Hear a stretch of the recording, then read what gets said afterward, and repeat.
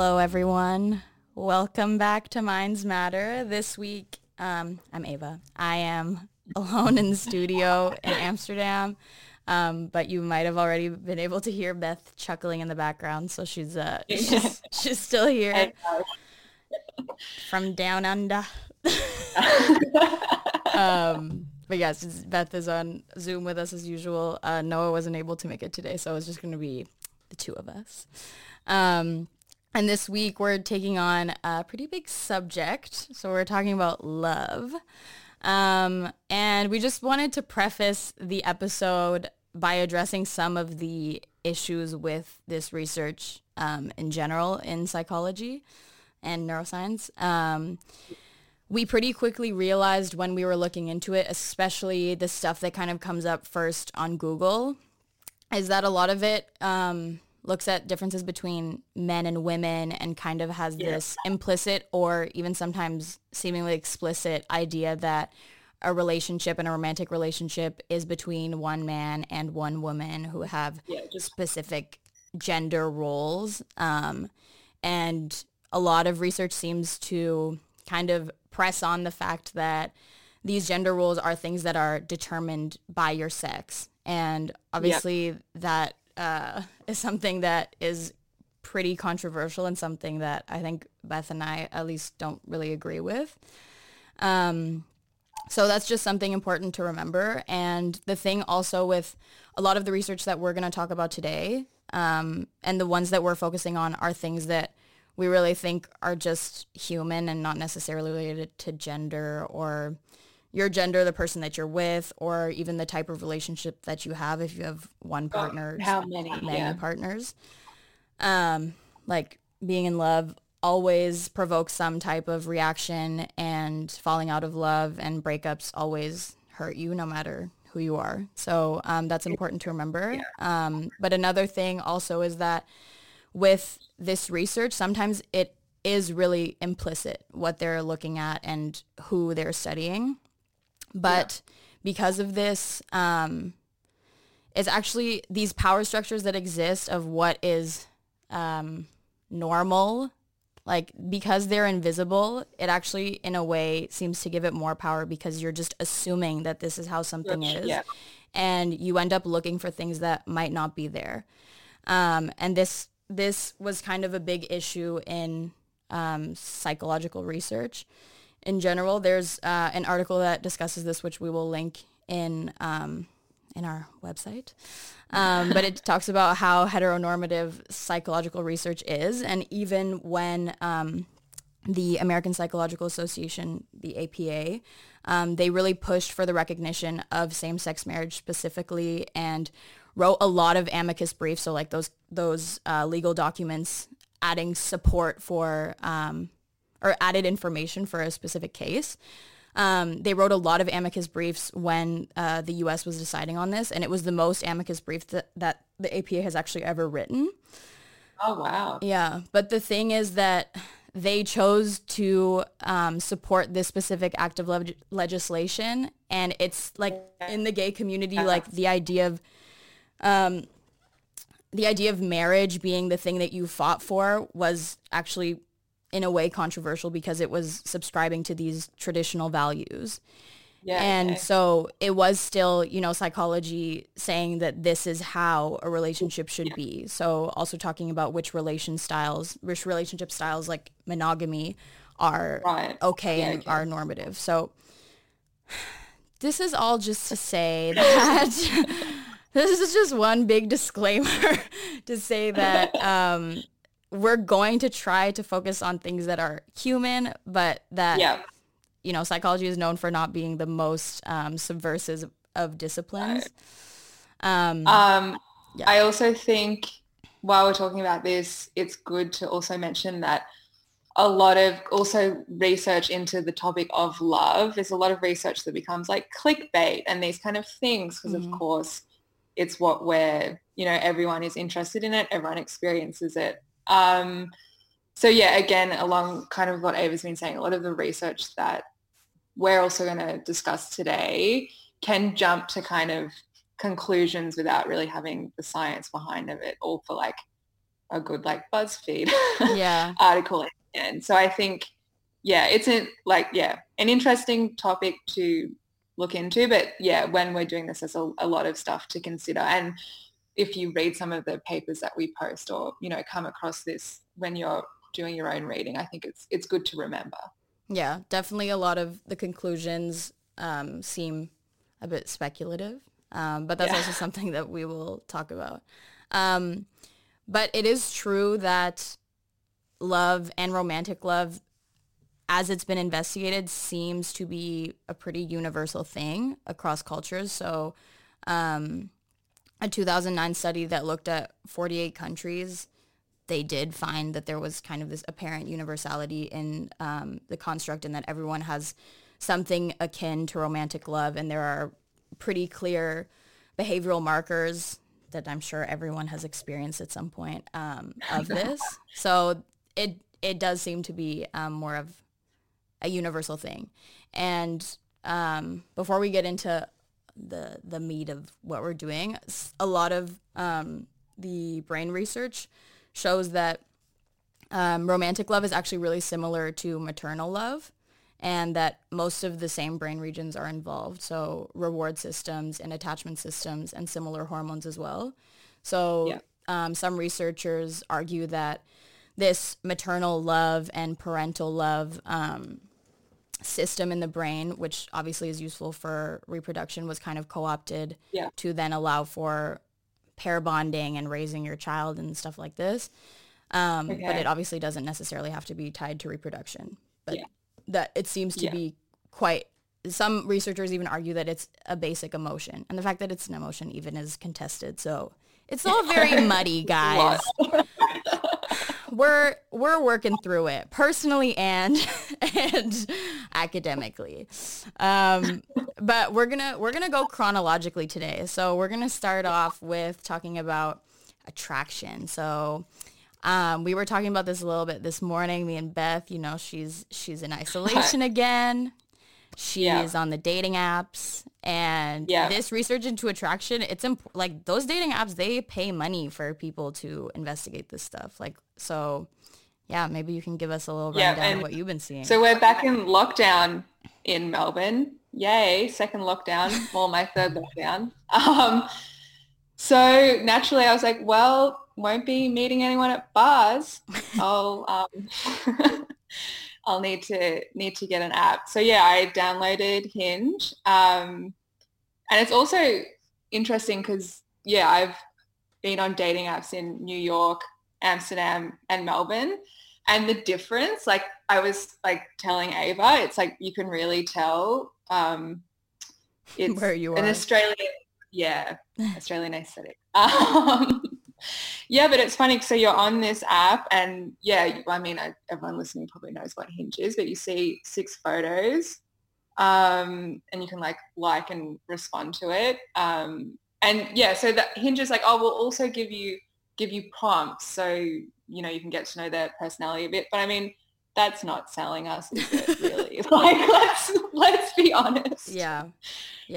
I mean, and that's one of the keys, right? Is the physical attraction component. Yeah. So that actually brings me back to the fact that we might actually need to define what love is before we get into this. Which is really difficult. But one thing that's used often, that was actually used in the paper that talked about how heteronormative psychological research is, was something from Jankowiak and Helen Fisher from 1992, which they used to define love in this context of trying not to be so heteronormative. But it was, quote, an intense attraction that involves the idealization of the other within an erotic context with the expectation of enduring for some time in the future. And there are already 2 issues with that. The first is that the erotic context, I mean, I think for most people, it is a really important component of attraction. Like, that's what Tinder is based off. That's what Hinge is based off, even though they pretend to be about the personality. But, there are asexual people who also... asexual love. Who also crave intimacy, but not necessarily in an erotic way. And also this idea of idealizing the other. It's actually something that happens a lot more in Western contexts than in more collectivistic societies. And in studies show that in the West, if you idealize your partner, the more you kind of put them on a pedestal, the more you're like, this is a predictor of how long your relationship will be and the well-being of your relationship. But in other cultures, it's really not that important. Not. Yeah.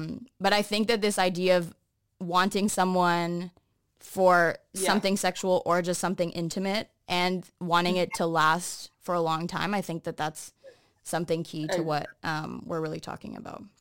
But back to attraction, like the physical stuff is important. So the physical stuff, what do you like to see, Beth? Because there's studies on this. What do I like to see? Well, can I say what I don't like to see? Yes. Is that helpful? Yes, for science. If I'm on an app and someone has a photo with their shirt off, I'm really put off. And I know a lot of girls I know are put off by that. That's like a big no. Also, I don't know if you guys have races as the same way we do here, but also me and my friends have a joke, like if a guy has a photo of him at the races, it's a no. What are the races? Oh, like horse racing? Oh. Do you guys do that in Canada? Like go? No, that sounds very British. We have, I think in Canada there's a similar concept with like fishing. Because there's always a guy, who holds up a fish, you know? Yeah. So those are the things that I definitely like when I'm on the app. I'm like, okay, no. Okay. So I think it's easier to figure out what I'm not attracted to. Okay, but that's interesting because it actually seems like those things, even though they're being portrayed through something visual, they're actually more about the personality. Yeah, true. Like, because I mean, according to science, like everyone is attracted to like fit bodies and like people who are in, their reproductive age or however you want to put it.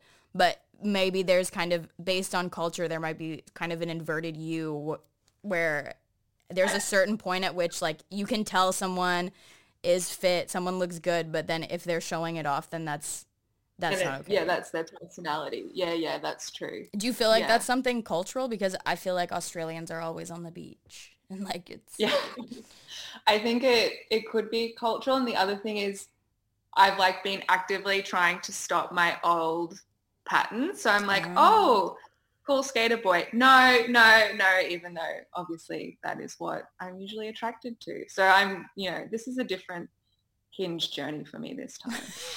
But that also speaks to something important about initial attraction, which which you understand and you're trying to avoid, which is that even though there are kind of like these two folk psychology notions of who goes together, like opposites attract and then birds of a feather flock together, like both kind of make sense, but science actually shows that like birds of a feather. So things that people who are similar to you and also things that are familiar, so similar to things that you've lived in the past, like those are things that attracted to that. Exactly, that you will be more drawn to. And so a lot of research also shows that people who end up together, they're similar in like a lot of ways. And even if your name is more similar to someone, that is a predictor of whether you will be together. Really? And that's how important similarity is. Yeah. Because especially in the West, which is where a lot of studies are done, because a really important factor is like with people that you're close to is how similar they feel to you. So you really want someone who is like you, and that increases as your relationship progresses as well. But the name thing is so crazy. Wow. Yeah. And also in terms of age, people are often with people who are the same age, and even race. Right. So that's one of the reasons that there are maybe fewer mixed race couples than people would like, or some people would like, I don't know. But that people who end up in mixed race couples, they're also people who grew up in multicultural areas, because it is also a familiarity thing. What they're used to. Yeah, okay. Yeah. Yeah, well, that makes sense. Yeah. And so when you see someone that you're attracted to on the dating sites, or maybe when you're in person with someone, like, how do you feel when these things happen? I don't know. I feel like I'm really being put on the spot here. I'm segueing. I mean, you feel good. You feel excited. You feel happy. Hope. I don't know. Even like, could you say hopeful? I don't know. There's something. These are the kind of things I think that come to mind. I don't know if you would say the same.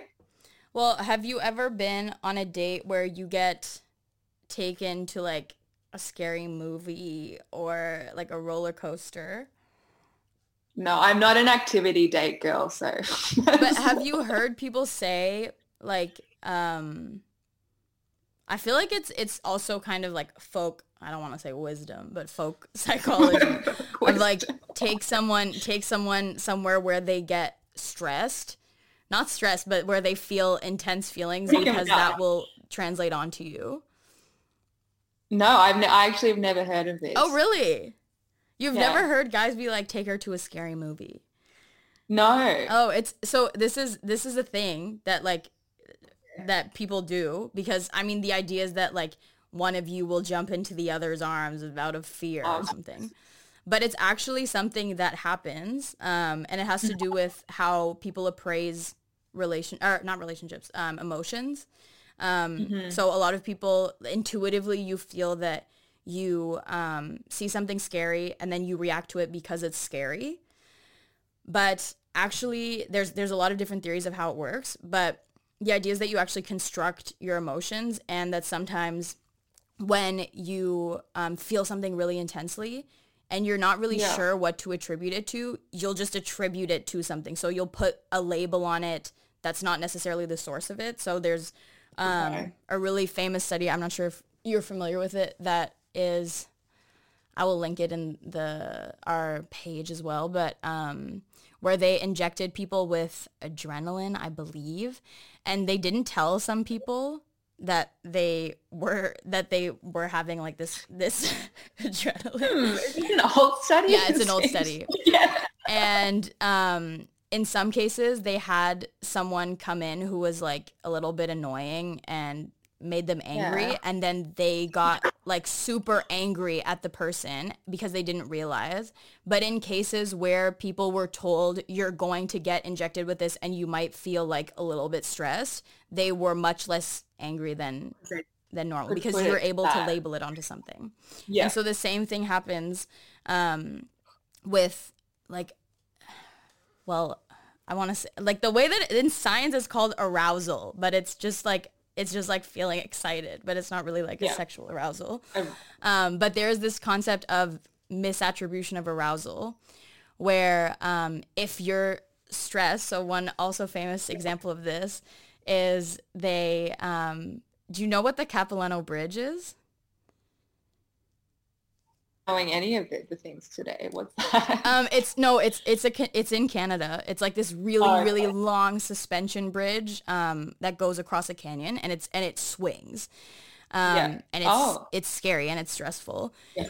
And so they did a study, these UBC profs did a study where they had like a researcher in the middle of the bridge.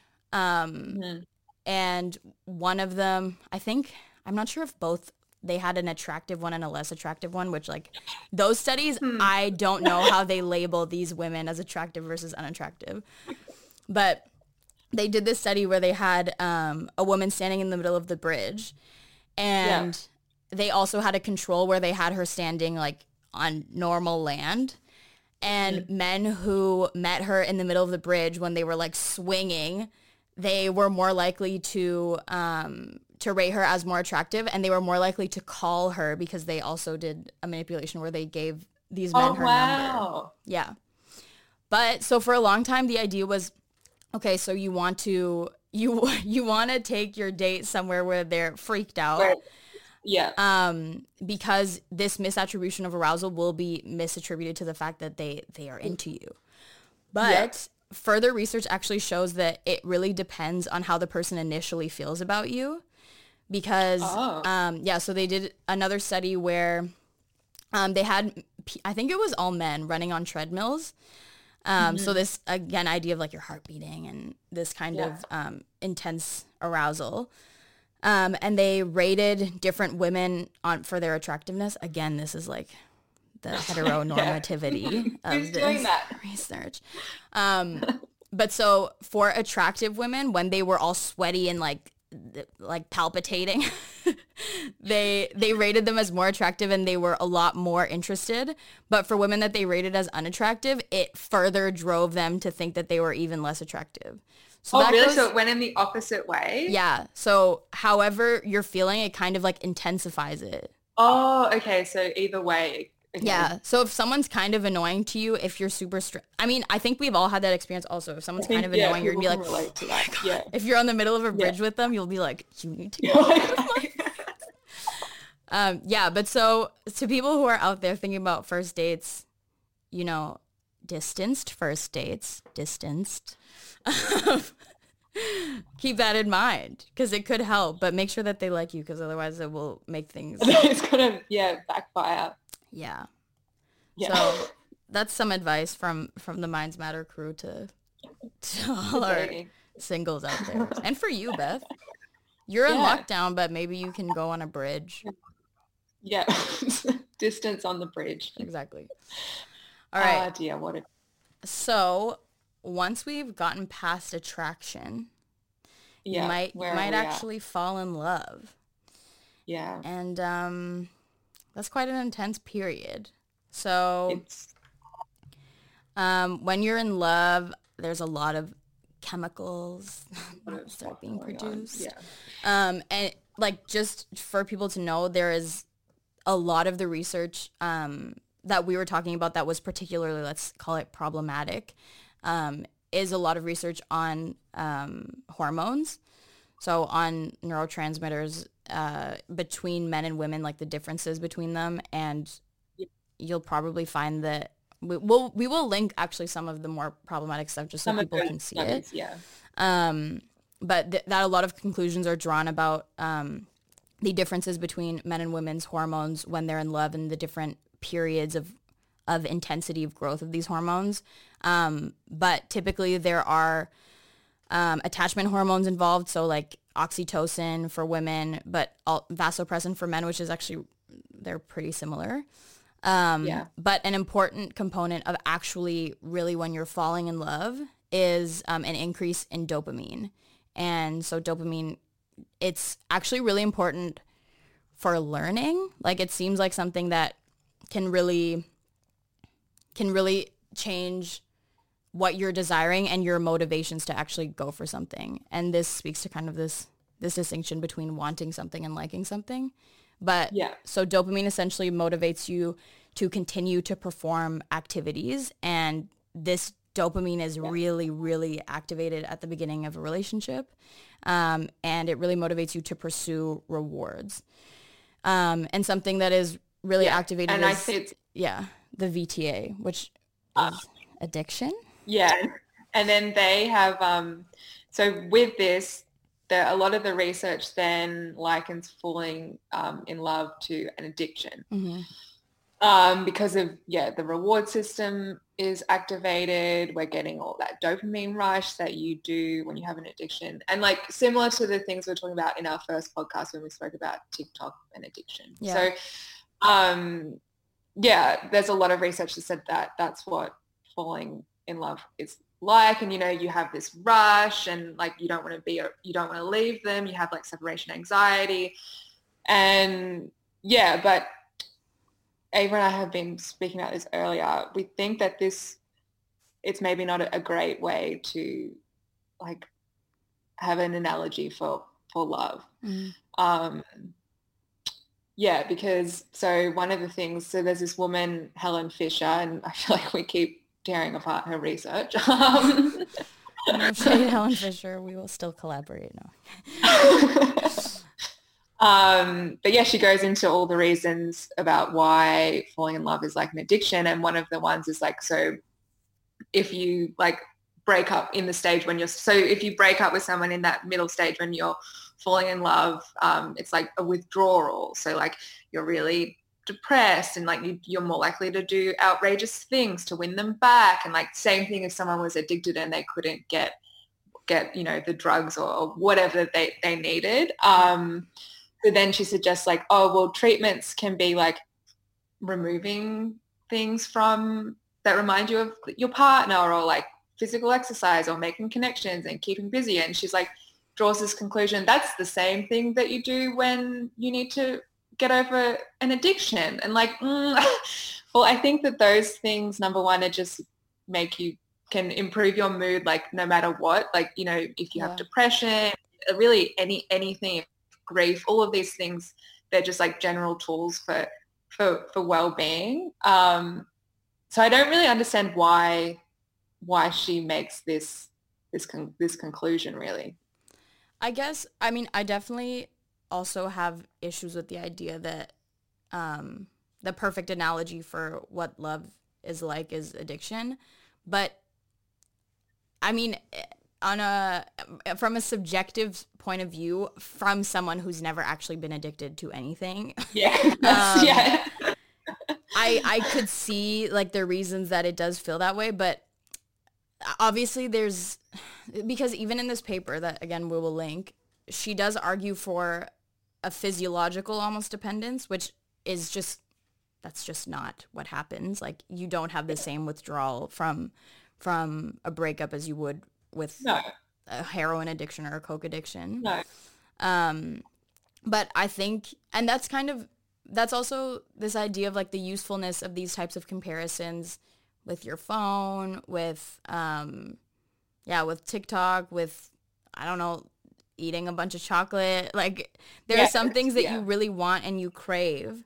But I mean, this also speaks to kind of a broader discussion about addiction and mental health, and the fact that things that are just normalized and that work in society, even if in different contexts they could seem like addictions. Well, it doesn't really matter because you're still functioning inside of the realm of what's okay. But I do think it's true that when you're in love with someone or when you're falling in love, there is this really powerful pull, and the reward system definitely goes into overdrive. And that's the thing also about the dopamine system and the idea that it really alters learning, is that these studies show that there's an area in the brain where if you're getting a reward that you expect, then there's not a lot of dopamine change. But if you're getting more reward than you wanted, then there's an increase. And then if it's less than you expect, there's a decrease. So there's the idea of like reward prediction errors. And this is really important to learning in general. But because of this, when you have this interaction with someone that you're interested in, then your brain actually becomes altered in a way that makes those same actions easier because they were rewarding to you. And when there's an increase in dopamine, there's a strengthening in those types of connections. So it really speaks to this idea of action selection and setting different thresholds for action. So in a way, it becomes easier to be with that person, to remember this kind of intense pleasure and wanting it to be repeated, because if you don't get more than what you wanted, then you won't get that same response. So, but that's just kind of how the brain works in general, and it's not necessarily... Because the brain uses the reward system in a lot of things, and I feel like we've mentioned it in previous episodes, and like in future episodes, the reward system will come up a lot. And the other thing I think a good thing to remember is with these analogies is if you are addicted to heroin and you are taking heroin, there is nothing good that is happening. Whereas if you are in love with someone and they are your partner, that hopefully is a good thing. And like I feel like it can be quite dangerous to make these. I mean, when you think of it that way, okay, well, when you're being with someone that you're in love with versus to when you're taking a drug, like we really can't say that these things are the same. And yeah, and the reward system is activated in a lot of things that we do. Yeah. I also think that speaks to a cultural aspect as well, because they've done quite, like, anthropologists and psychologists have done quite a lot of research into cultural differences in romantic love. And one thing is that there's kind of a contradiction in the fact that in Europe and North America, in these what they call individualistic cultures, there is this like really intense idea of like fairy tale love and like we talked about earlier, idealization of the other person, and kind of this idea of like unity and partnership with that one perfect person. But at the same time, because these cultures are more individualistic, there is this like intense pullback from the partners as individuals to want to maintain their individuality and not want to depend too much on the other person. Yeah. And this actually results in people in the West saying that they're less satisfied with their romantic relationships than people in more collectivistic countries. And the same goes for the way in which feelings develop over time. So one study looked at a lot of these cross-cultural studies look at the U.S. versus Japan. I think because they were just the first cultural psych researchers were from the U.S. and Japan, or the big ones. Sorry, I don't want to make the first ones. But there's like these two guys, Marcus and Kitayama, who are like the big cultural psych people. But anyways, I digress. So they did one study where they looked at Americans, and they were mostly like feeling very intense love at the beginning and feeling a lot of intimacy at the beginning. But then because they're really trying hard to maintain independence, there is more of an erosion of this intimacy over time. Whereas in Japan, what this article said, which was very intense, but it said that at the beginning of a marriage, because you're in a collectivistic society and your bonds with the other people around you are really important as well. So it's not about who you choose to be with. It's just about who's there and who is important to you and who you have obligations towards. So the idea is that as a couple, you have obligations towards many people in your family and your broader social circle, and especially your parents. And that this is really key for the well-being of your relationship, is to take care of those other relationships.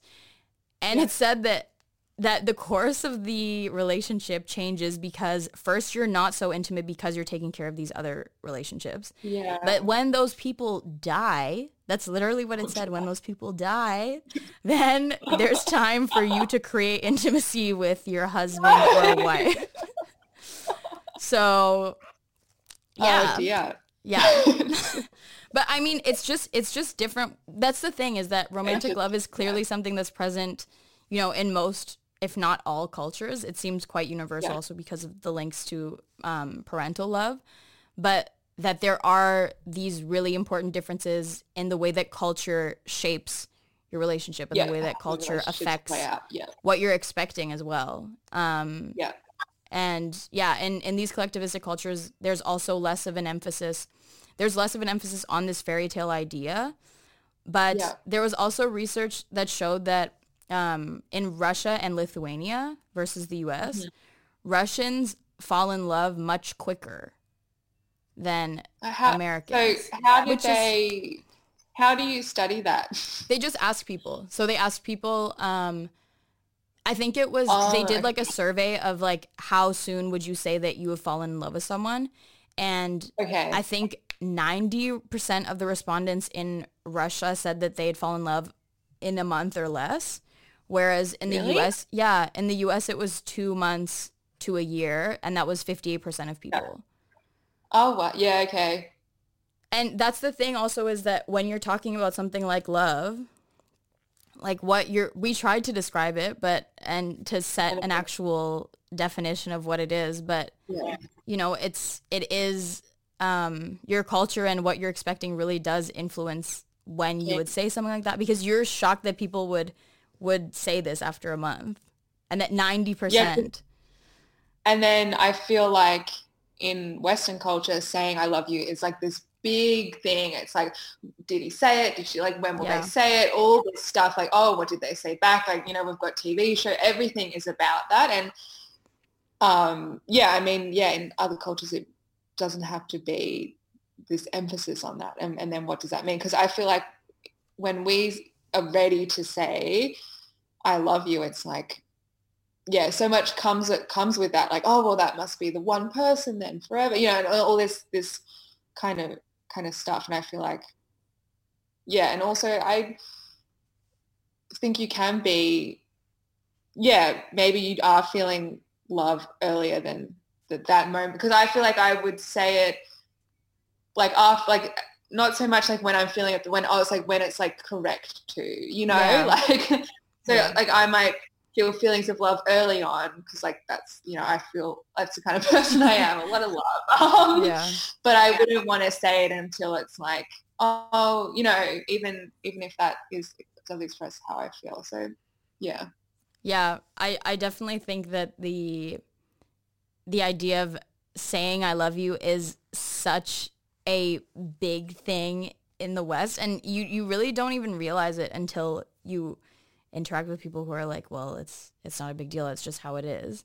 And even when you're having these kinds of, because there are some cultures where there isn't actually a word for romantic love, but where people feel the same thing, so the same excitement and the same physiological responses, which researchers have taken to mean that they also feel this idea of love.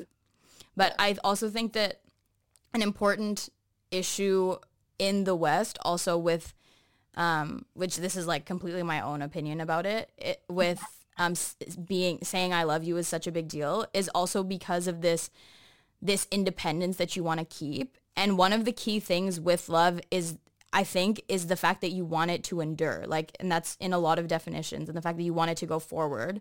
And I think that this idea of committing to someone else, and also a big part of love is this idea of inclusion of the other in the self, that's a lot for people who are raised to be independent. You do your thing, you are by yourself. So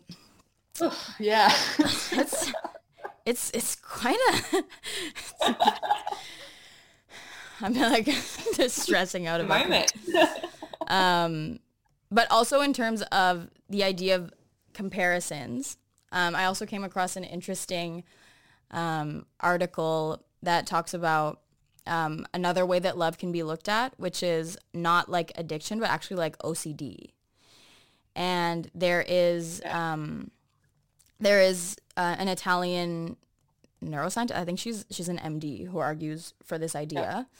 And there's a really cool study about it. The first is that they looked at people who were in love and people who were not in love, and people who had OCD. And they looked at the serotonin 5H platelets. And did you come across this too? And that they found that it low in patients with OCD and people who are in love, they didn't have like distinguishable amounts of serotonin platelets, but it was much less than people who didn't have OCD or who weren't in love, which is kind of, for me, it was in a way counterintuitive, because I guess because we have all these kind of labels of what we put on different neurotransmitters, and serotonin is like happiness. So you would think that there would be an increase. But apparently not. But so the idea is that when you fall in love, you have this lowering of serotonin. And there was this one really interesting case study where this 22-year-old guy, he came in to get treated into this clinic because every time he fell in love, he started having OCD, like fully started having like these like symmetry obsessions and counting obsessions, and that it only happened every time that he actually fell in love with someone. And whenever they gave him like increasing of the serotonin drug, so like the you know pharmacology more than me, but like the reuptake blockers, inhibitors. I forgot what it's called, but sorry guys. So they would give him those, his obsessions and like his compulsions would stop, but invariably every time the relationship ended and he fell out of love. No way. Yeah. And so then he came into their clinic and they gave him another drug that didn't influence serotonin. Yeah. And his compulsions got better and he was able to continue the relationship. But so the idea is that for some people, and he had a history of OCD in his family. So his father had some OCD like tendencies and his aunt had a pretty intense OCD. So yeah, so this is and the fact, and serotonin also is what researchers have pointed to as responsible for the fact that you're like, you have these intrusive thoughts about your partner and you're always thinking about them. Obsessive, yeah. Yeah.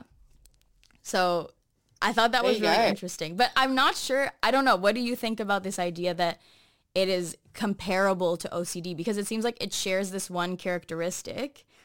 Yeah, because that's the other thing. It's like, so I can't remember in the paper, the people who are in love and the people who have OCD, did they have the same low levels or the people with the OCD? Yeah.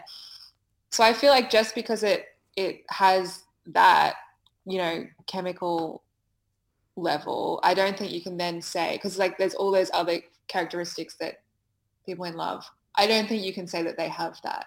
Yeah. Because you're obsessive, yes, but with one person, but you're not your environment, not all these other things that that's what you use to diagnose OCD. And I think these things give us I was going to say, I think these things maybe give us like insights into what's happening and like get us closer to understanding it. But I think that all of this should be like, oh, so this is just something that we've learned a bit more about it. Not like, oh, so therefore love is OCD, therefore love is an addiction. I think it should be, okay, so all of these things are happening. But, maybe we need to come up with like, love is love. And it's like these things that are happening. It doesn't have to be an addiction. It doesn't have to be an OCD. It can be its own definition. And we're just learning more about it. Yeah. Yeah.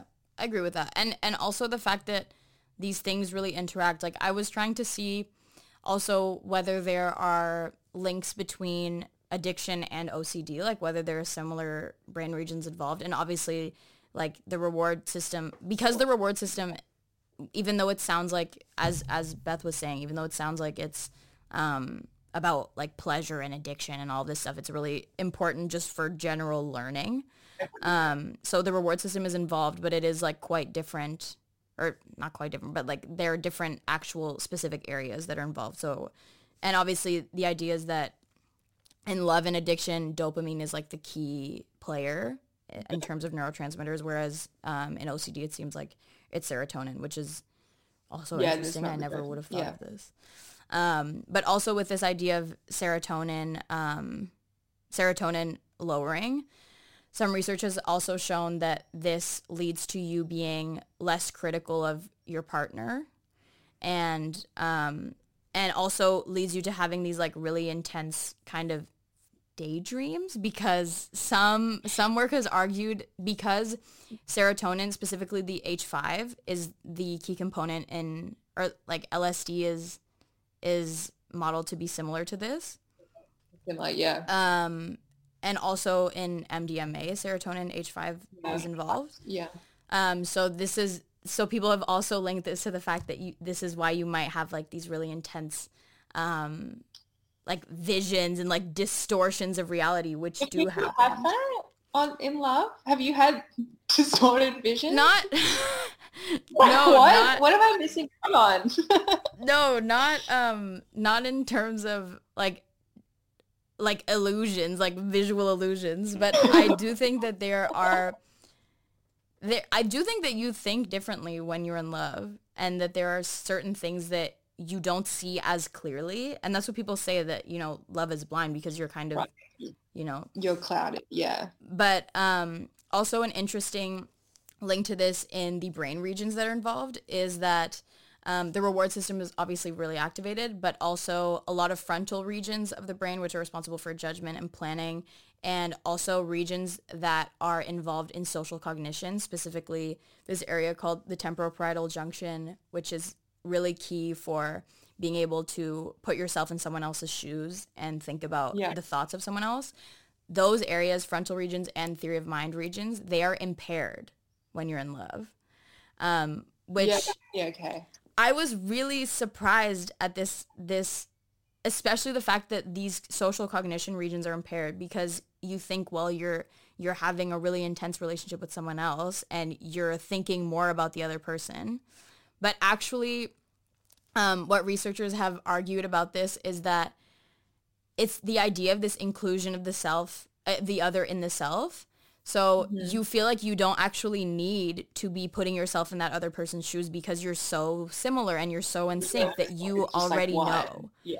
But that actually leads to the fact that, in these marriages that last for a long time, one person at the end of 60 years might say, I've always hated baked beans and you make me baked beans every and you day. Don't know. Yeah. Yeah, because you just stop thinking that you need to think about the other person because you absorb them so deeply into your own person. And that's, it's nice, but it's also like, it just feels like a curse of feeling like you're so close to someone, but it's actually false. And like your brain stops you from being able to think about them, but also being able to think more critically also with this idea of the frontal lobes being deactivated. But in general, another thing, just because we're on all the things that happens when you're in love, they did this cool study where they had people look at pictures of their partner. Yeah. Again, someone with equal attractiveness, like don't know who measured that. And then just an acquaintance that they weren't attracted to at all. And they were they had like a pain block that they were feeling and they would measure their rate of pain. So how this works, you do a test run where you get each level of, it was a heat one. Yeah. So you get each level of heat and you rate the pain. And then after they have that rating on you, you then were shown images. And when participants saw images of their partner so it had to be the early stages of the relationship when they were in love, they were able to endure more pain. This was only in the early stages? Yeah, they just did it when that falling in love stage. And the areas in the brain associated with pain relief were activated. So it wasn't just like, oh, I'm not feeling pain because I'm distracted or because my reward system's activated. It's like, no, the pain relief system's activated, which I think is interesting because you could read that and be like, oh, okay, well, yeah, you were distracted or you were thinking about something else so you could endure more. But it's actually like, no, the parts of the brain that are involved in pain relief were activated when you saw your partner who you're in love with. Do you know whether this, like the pain relief system that they're talking about, is this like in the frontal, like control areas of the brain or more like in like more pleasure related? And the amygdala and lateral orbitofrontal cortex. Okay. So yeah. Okay, that's interesting because I also read a similar study where they also, I'm not sure if it was pain or, if it was heat or if they were shocking people. Psychologists love to do that. You can shock people still, by the way, so people know that you are still allowed to do that. Yeah, my current research is shocking people, by the way. It's a maximum tolerable level of pain. That's the 10. Anyways, that's a look into research. But there's also a study where they did something similar where they had people either not holding anyone's hand, holding like one of the researchers' hands, or holding their partner's hand. I think these were pretty long-term relationships when they were getting shocks. And they found that if you were holding anyone's hand, you were self-reported feeling less pain, and more so if it was your partner.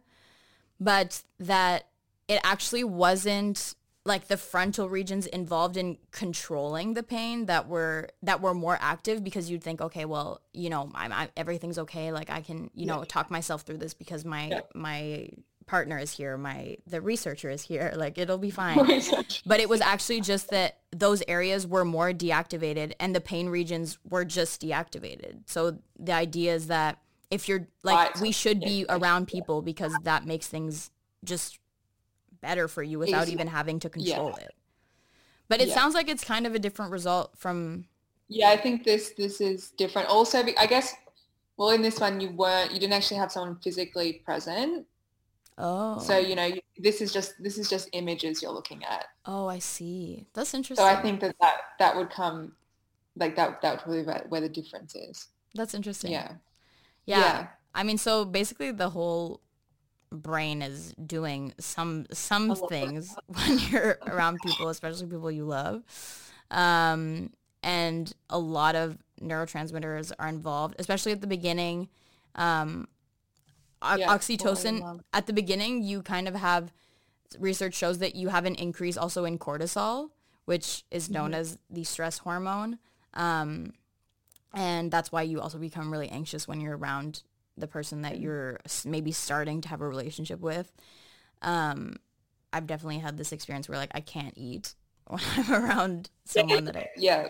Yeah. Because you also you have that at the beginning and at the end.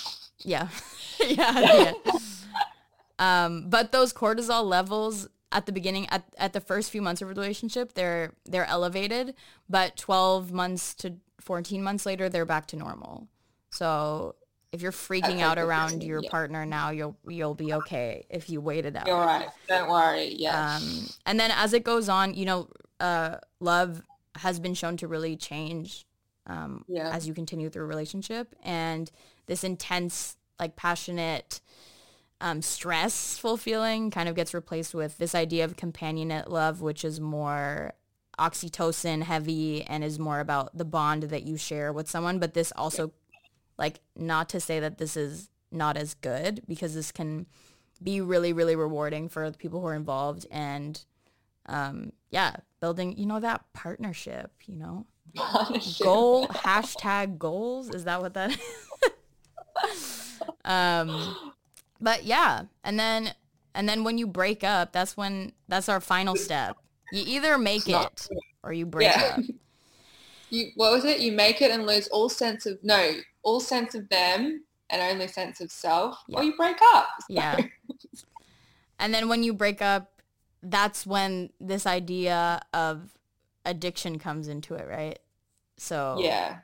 So the same regions actually in the reward system are activated, specifically this area called the ventral tegmental area, or the VTA. And this region is one of the key regions also for dopamine production, and it projects dopaminergic neurons all throughout the brain. And it's also very active in the beginning of the relationship when you're all butterfly, and when you're a spurned lover. That's a quote from research, from papers. It is a quote from the paper.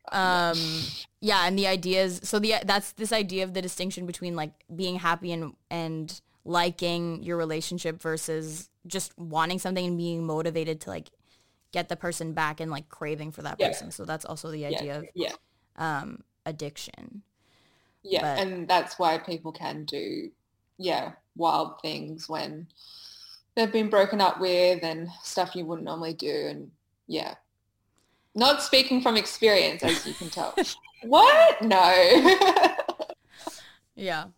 But one last interesting thing that I thought that these addiction papers showed was this idea of not of formulating love in relation with like different disorders or addiction or something like this. Like, not that it says something about love, but saying something about how you could treat addictions, which I think is still a far cry. But there was one study, I think from Sue et al. Research, who looked at people who were addicted to cigarettes and who smoked cigarettes. Yeah. And they found that people who were in love and who had a partner that they were really attached to, and I think also felt passionate about, they had less of a response to an image of a lit cigarette in the reward areas and more of a response to the person that they loved. So there's this idea that love could kind of be like a replacement treatment. But you can't really tell someone to just fall in love. So I get the usefulness of that is also, I'm not sure. Yeah. Skeptical. But but I thought that was really interesting that if you were in love, I guess it's also because you just in a way stopped caring about other things as much. Other stuff, yeah. But maybe this could be an intervention in the sense that if you happen to be in a relationship and be in that early stage, maybe that's the time you should try to quit smoking. Yeah. So that's our advice. That's our Minds Matter advice. Quit smoking if you fall in love. Go for it. That is your moment, buddy. You go for it. And if you're on a first date, take them somewhere where there will be stress. Maybe work out with them. Take them on a Scary Bridge, Heights, CN Tower for my Toronto listeners. Yeah. Distance. But make sure that they like you. If they don't like you, then you're wasting your time. You'll never see them again. Bad idea. Any last final thoughts, Beth? No, I think you summed it up pretty nicely. And I feel like though I do have some more advice when I'll jump back on Hinge, thinking about who I'm going to send my likes to. This is a very practical episode of Minds Matter. We're giving you concrete advice today. So for our hosts and our listeners. So let us know if you take our advice. If anyone's still here at the 56-minute mark. Oh dear. Sorry everyone. Shoot me a message if you're still here. Inbox empty. Okay. All right. We're going to get Glacio to take us out as usual.